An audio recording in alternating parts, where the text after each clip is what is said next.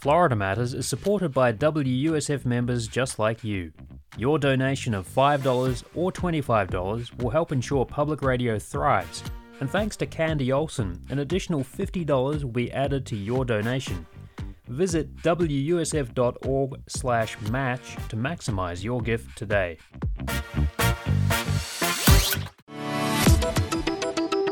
This is Florida Matters. I'm Robin Sessingham.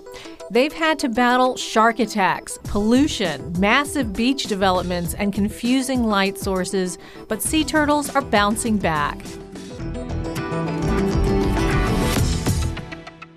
According to the Florida Fish and Wildlife Conservation Commission, green sea turtle nests, which numbered less than 300 in 1989, were up to 39,000 in 2017. Other populations have experienced similar success.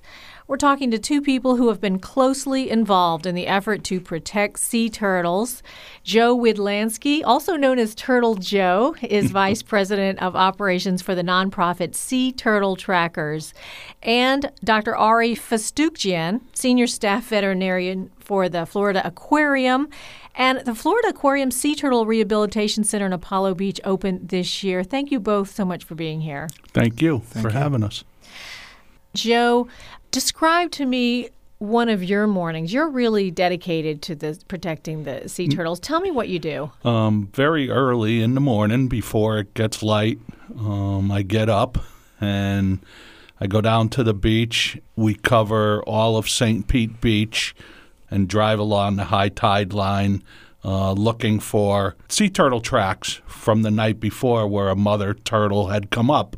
We do the whole stake them out, rope them off, get measurements, GPS, etc., and then we pretty much just wait 50 to 60 days for them to hatch, and we keep an eye on them every day to make sure nobody's messing around with them. So you're the ones who put those familiar, wooden stakes with the orange tape around it. Absolutely. Okay. and what does the track look like? Just kind of like tractor track, just like a bulldozer or something. Uh-huh. They're actually really big, because the turtles are 250 pounds or better. Amazing. Yeah, they make great big tracks. So Florida Matters' Kathy Carter recently went on a tour of sea turtle nesting sites along Lido Key in Sarasota. She speaks with Melissa Bernhardt, a senior biologist with Mote Marine Laboratory and Aquarium with Mote's Sea Turtle Conservation and Research Program. Now, what do scientists have to say about the numbers of sea turtles going up? I think in general, scientists are cautiously optimistic. We know that there are a lot of factors that play into these nesting numbers every year. That's the best way to get an estimate on the population level, but it's still only looking at females, and so we don't know what the male population is like at all. So if there are more females to males, then you're going to potentially get a bunch of infertile nests, which those numbers are not great.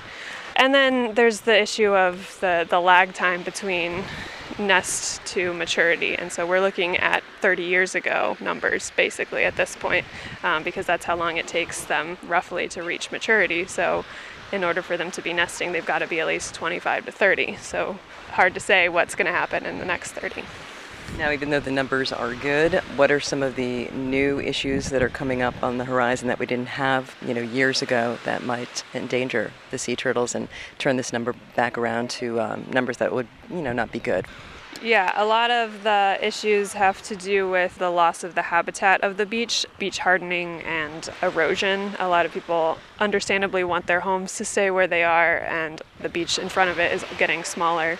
So when these turtles come back 30 years later to the beach where they thought they could nest, turns out there's just a seawall there or something. Not always, but often.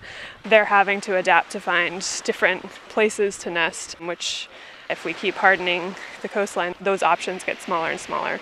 So I think that's the newest threat that the turtles can't have a concept of. They don't have that ability to really think logically and find another spot. They just say, oh, this is a seawall, I'm going to lay an egg here, and then, yeah. Additionally, even back a mile from the beach with coastal development, the lights are an issue. Yes, the lights are an issue for the turtles getting back to the water and for the hatchlings getting to the water initially. If the lights are bad enough and the hatchlings all go the wrong direction and none of them make it to the water, then that's as bad as not even having the nest there. start with. Our numbers have been going up exponentially, especially in the last 10 years. So the work has changed in that we can't keep up with the turtles. So we've had to cut back on some of the data for some of the nests in that way. Now, what do you mean you had to cut back on the data? We used to monitor every single nest in its entirety for its whole incubation, but now we're at the point where we're doing a subsample of them. They're all staked for protection, but we're not fully collecting data on all of them because we'd be out there at night still when the turtles start coming up again, so we had to cut back a little bit. Now, back in the 70s, sea turtles were really in critical danger, and sea turtles are still a threatened species. Do you see a time when they might be taken off the list?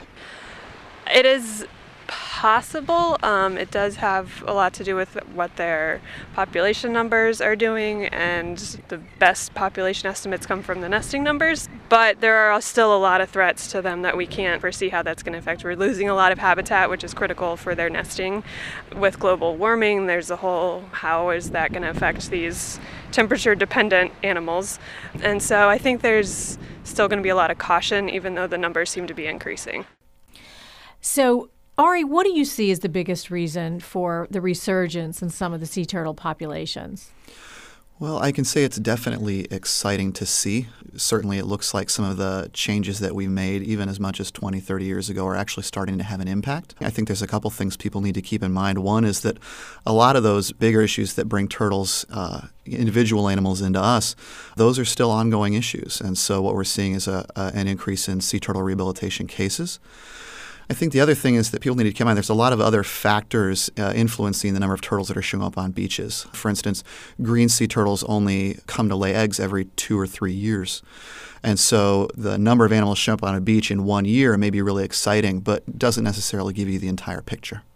But compared to what it was in 1989, 80 times as much, that gives you some idea that the population is resurgent. They've seen similar numbers with leatherbacks. Joe, what do you think is helping? I think when the whole sea turtle nest monitoring operation, everybody was kind of separate doing their own thing till late 70s, early 80s when FWC became the umbrella under which we all operate. So now there was a consistent monitoring going on, and it helped. We were going out and having people fix lights and doing all sorts of things. Bottom line is more babies we're getting to the water. More babies get to the water, the more that grow up. So all of the groups in Florida have a great deal to do with why the population is increasing. So one thing that we used to hear a lot was that the lights from the development, which, really came on in the late 80s, 90s, really saw the beach developed. The baby turtles, they would hatch, and they were used to seeing the moonlight shining off the water, and that's what they were supposed to go for. But the lights from the condominiums or the hotels were confusing them. So hotels and condominiums actually started putting in special lights, I guess, or protectors. And Ari, has that been working? It absolutely has. And I think the time frame that we've been looking at this over, it's kind of hard to show up and tell someone to fix all the lights in their building and make them turtle safe. But over 10, 15, 20 years, knowing what we know now, when you bring in new lighting or you're building a new facility, it's really easy to keep that kind of stuff in mind. What does that mean to make it turtle safe? So there's a whole list of criteria you can actually find on the Fish and Wildlife Commission's website. And so I think a big chunk of the success here is people like Joe getting out there, educating the public so that people are aware that this is a thing that you can do that may have an impact that wouldn't necessarily be apparent to you otherwise. So, Ari, you're a veterinarian. You actually work on sea turtles once they're injured. I always thought that once a turtle's shell was cracked, that was the end. Do you save them? How does that work? So sea turtles are actually pretty robust as individuals. We see a lot of things like boat strikes, fishing entanglement, red tide, cold stun. These are all cases, if the turtle's able to get to our door, A lot of times they just need a lot of supportive care. They do things slowly. It's a bit of a joke. They are turtles. They do things kind of slowly. But if you can get out in front of the problems that they're having, provide them with the support they need, it may take months, sometimes even years. But sometimes we can actually turn those animals back around. Some of these animals require major orthopedic surgery with screws and plates. You might have to keep them out of the water for a period of time to let everything close in and heal. There's also a lot of animals that we're able to rehabilitate, but that have injuries that are so severe that they're not releasable, meaning that if you have an animal that's lost 2 flippers to an entanglement injury, that animal may survive but isn't going to be able to go back out into the wild. So you'd keep them at the aquarium, or do you put them down? Under the umbrella of FWC, if we have animals that can have a good quality of life and can serve as ambassadors at facilities like ours and others, Florida Fish and Wildlife will help to place those animals in a long-term home. So it's amazing. I mean, at the Florida Aquarium, the Turtle Rehabilitation Center that opened in January in Apollo Beach, over $4 million. Joe, why? Why sea turtles? We don't see horseshoe crab rehabilitation centers. Why do people care so much about sea turtles? Because they're cute. They are. That's certainly one reason why. But they're an apex animal on the food chain. Loggerheads especially eat a lot of things with shells on them, from crabs to conchs and spiny lobsters, things like that. So they help keep populations of other animals in check that would otherwise run rampant over the ocean bottom. So an apex animal in the food chain would be at the top, sort of like Florida panther or a black bear on the land. I think to Joe's point, anytime we all know at this point, maybe 20, 30 years ago this was kind of new, but we're aware of the unanticipated effects of removing an apex predator from the food web. We're seeing things like blooms of jellyfish out there, a lot of the invertebrates that Joe referenced. We know that green sea turtles, for example, play a really important role in the health of seagrass beds.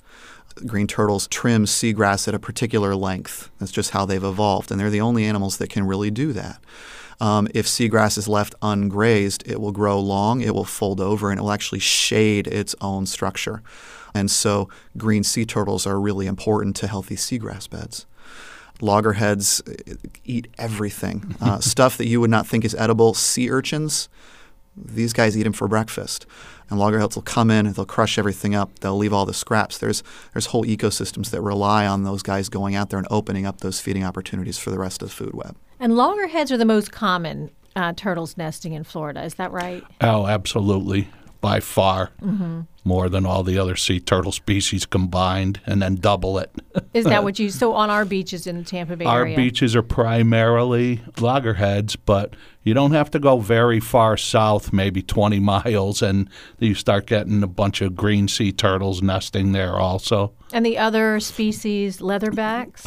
On the East Coast, leatherbacks, although we did have 4 on the West Coast this year. Very, very rare occurrence. And those turtles are huge, right?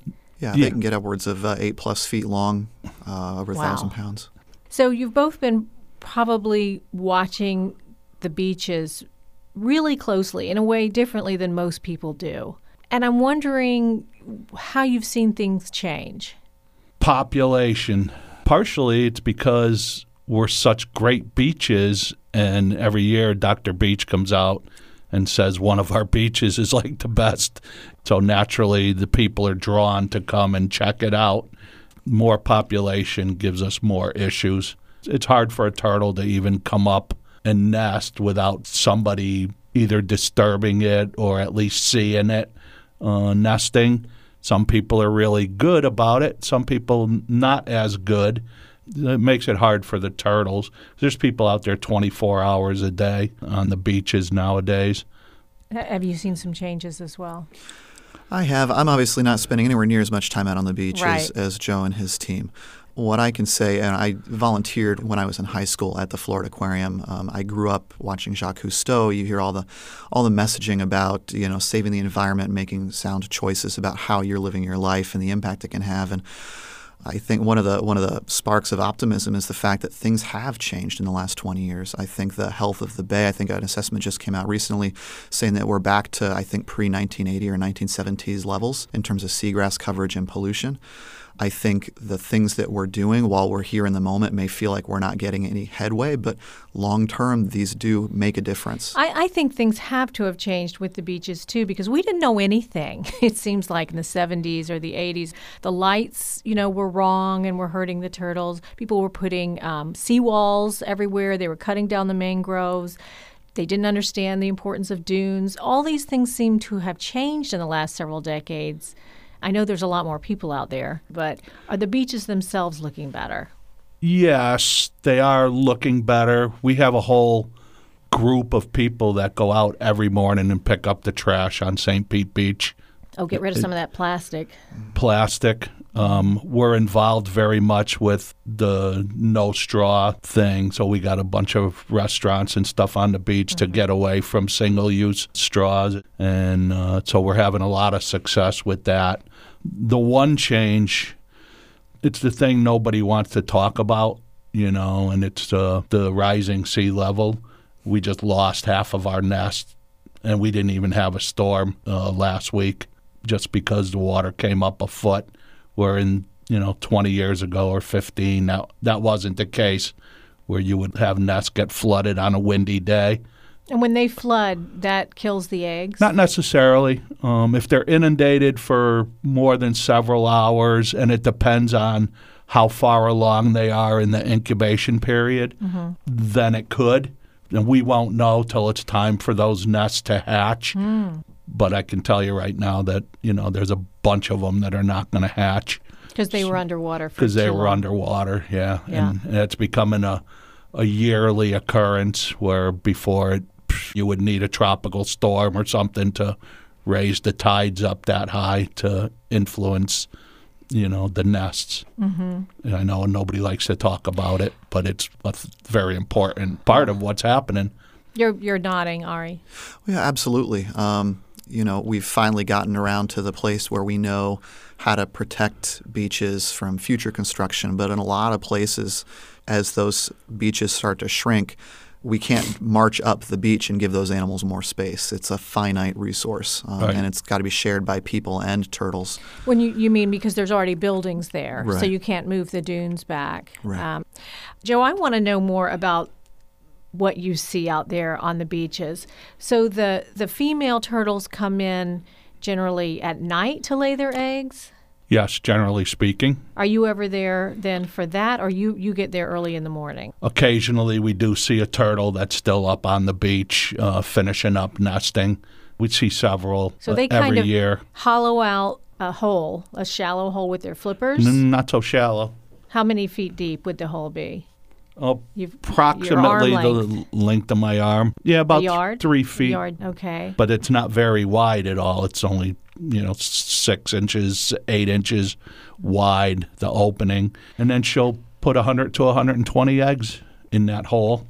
Okay, cover it back up. Cover it back up and goodbye. And head back. And that's Yeah. the last she sees of her babies. Yes. Okay, so then how long does it take for them to hatch? It's 50 to 60 days normally. We check them every day, like I said, to make sure nothing disturbs them.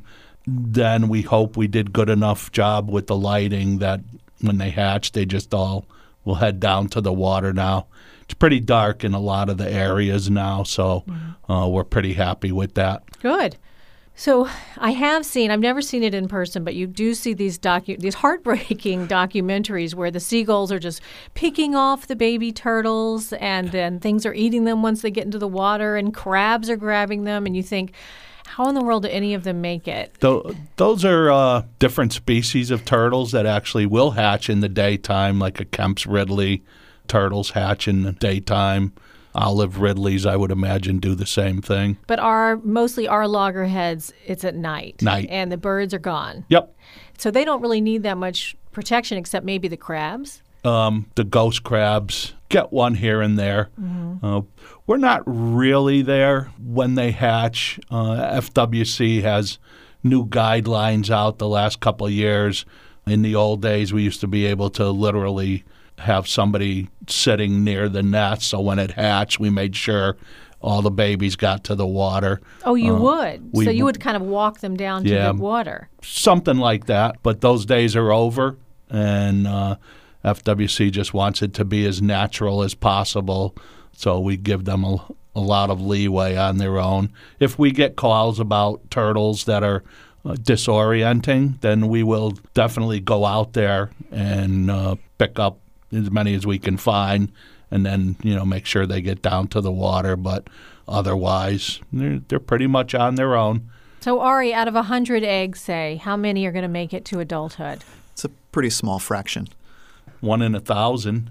I wouldn't say 1 in 100. It's more like 1 in 1,000.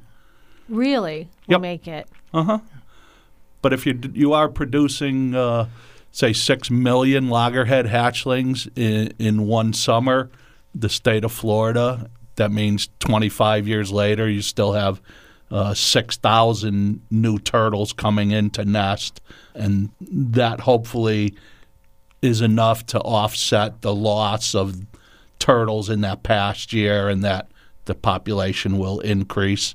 So 1 in 1,000, while it sounds like, oh, that's so low. And it does sound low. Yeah, it does, but it is enough to continue the species.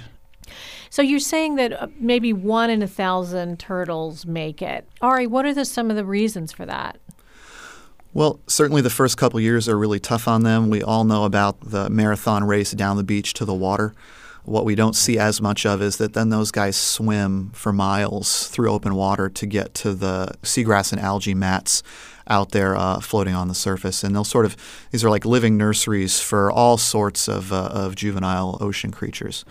And so they'll live there in that environment for a couple years. We usually don't see them pop back up again. So we'll see, like Joe said, disoriented turtles, hatchlings, that get turned around on their way to the water. Other than that, most of the animals that we see on the rehab side are going to be probably 3 to 5 years of age before we get eyes on them again. So these are just floating seagrass floating on the surface of the water, like out in the ocean somewhere? Yeah, these guys are out in deep water, open water, offshore. And the algae and seaweed will stack up in accordance with the currents, and that's where these guys will make their home. There's a lot of sea life there for them to feed on, lots of small shrimp and crabs and fish that all use this space as a nursery. That sounds so amazing to see. Yeah, so they'll spend a lot of time out there, and then when they're a couple years old, they've got the strength to sort of move back inshore a little bit and start to hang out in places where, unfortunately, there's a lot more human interaction. So that's when we'll start to see animals that get hooked by fishermen at piers. We'll start to see them getting hit by boats. Those are a lot of the cases. Red tide exposure, that's primarily an inshore issue that we deal with. And how are they hurt by red tide? So for sea turtles, they're swimming in it. Unlike a lot of the other megafauna, dolphins, for example, they're big enough, fast enough, they're able to sort of get out of that area. Mm-hmm. It doesn't mean that they're not impacted by it, but certainly you'll see the population move out of the way as that happens. Sea turtles aren't quite as cued in, I think, to those kinds of signs. So they're swimming in it, they're getting respiratory injury, they're getting eye injury, they're also ingesting it, and it is a potent neurotoxin. And so probably the biggest thing that we get them in for is that they're pretty much unconscious. Wow. So we get them in not just because they're unconscious, but because while they're floating there, they're at the mercy of anything that comes along. So they'll get red tide affected, and then they'll get hit by a boat, chewed on by predators like sharks, pecked at by birds, and then they wash ashore. And then what do you do? Well, it's a lot of TLC.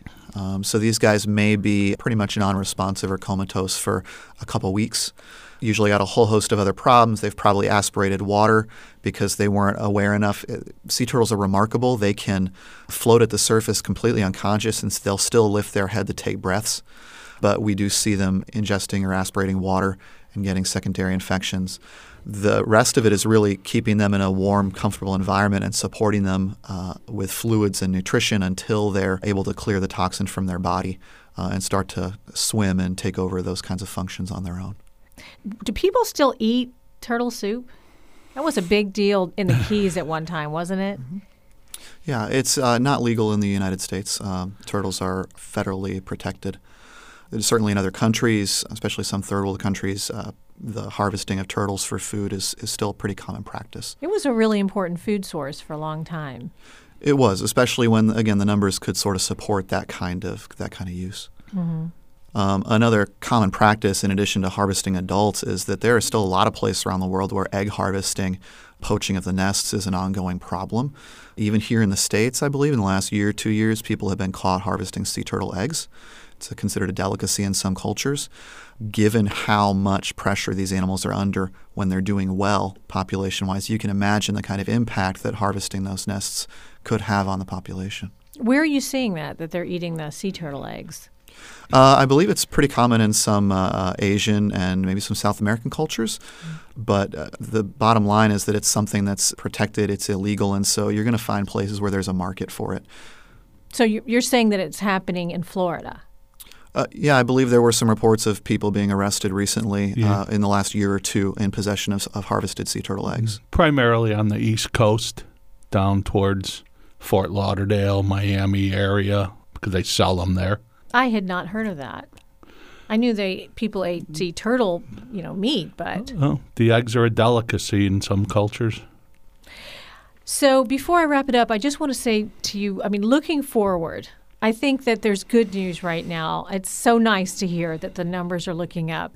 But what do you see as the biggest threat going forward, Joe? That's a really good question. Continuing impacts from humans as more and more people move towards the beach. You got more and more boaters. You have more trawlers out there, long line fishermen. Yeah, and humans leaving their garbage around and all that kind of a Yes. thing. What do you see, Ari? Well, I think it's kind of twofold. It's encouraging a lot of the messaging, a lot of the awareness, especially with the rise of social media. People know about some of these things that we can control. And I think it's encouraging to see this kind of population shift, but it means we need to push even harder. Because the other half of this equation is a lot of stuff that we don't necessarily have direct control over. Things like habitat loss, things like increasing storm activity, sea level rise. This is a species, the numbers are looking good right now, but they're incredibly susceptible. It doesn't take a whole lot of a major impact to set them all the way back. Loggerheads are very common here in the state of Florida, but people may not be aware that that's a substantial chunk, probably 20 or 30% of the world population of loggerhead turtles is here in the state of Florida. And I think 90% of the ones in the United States are here in Florida. Yeah, and so something like a major storm wiping out a year's worth of nests along one coast is going to have a dramatic impact that we won't see probably for 20 or 30 years. Well, keep up the good work. This has really been interesting. I think that the work you both do is really fascinating. Joe Widlansky, also known as Turtle Joe, Vice President of Operations for the nonprofit Sea Turtle Trackers. Thank you, Joe. No, thank you for having me. And Ari Fastukjian is Senior Staff Veterinarian for the Florida Aquarium. Thank you, Ari. It's been a pleasure. And thank you for joining us. To reach us, you can email us at floridamatters@wusf.org or tweet us at Florida Matters. And Florida Matters is available as a podcast. You can search for it wherever you get your podcasts. Florida Matters is a production of WUSF Public Media. The engineer is Richard Jimenez. This week's show was produced by Steve Newborn and Stephanie Colombini. I'm Robin Sussingham. Thanks for listening.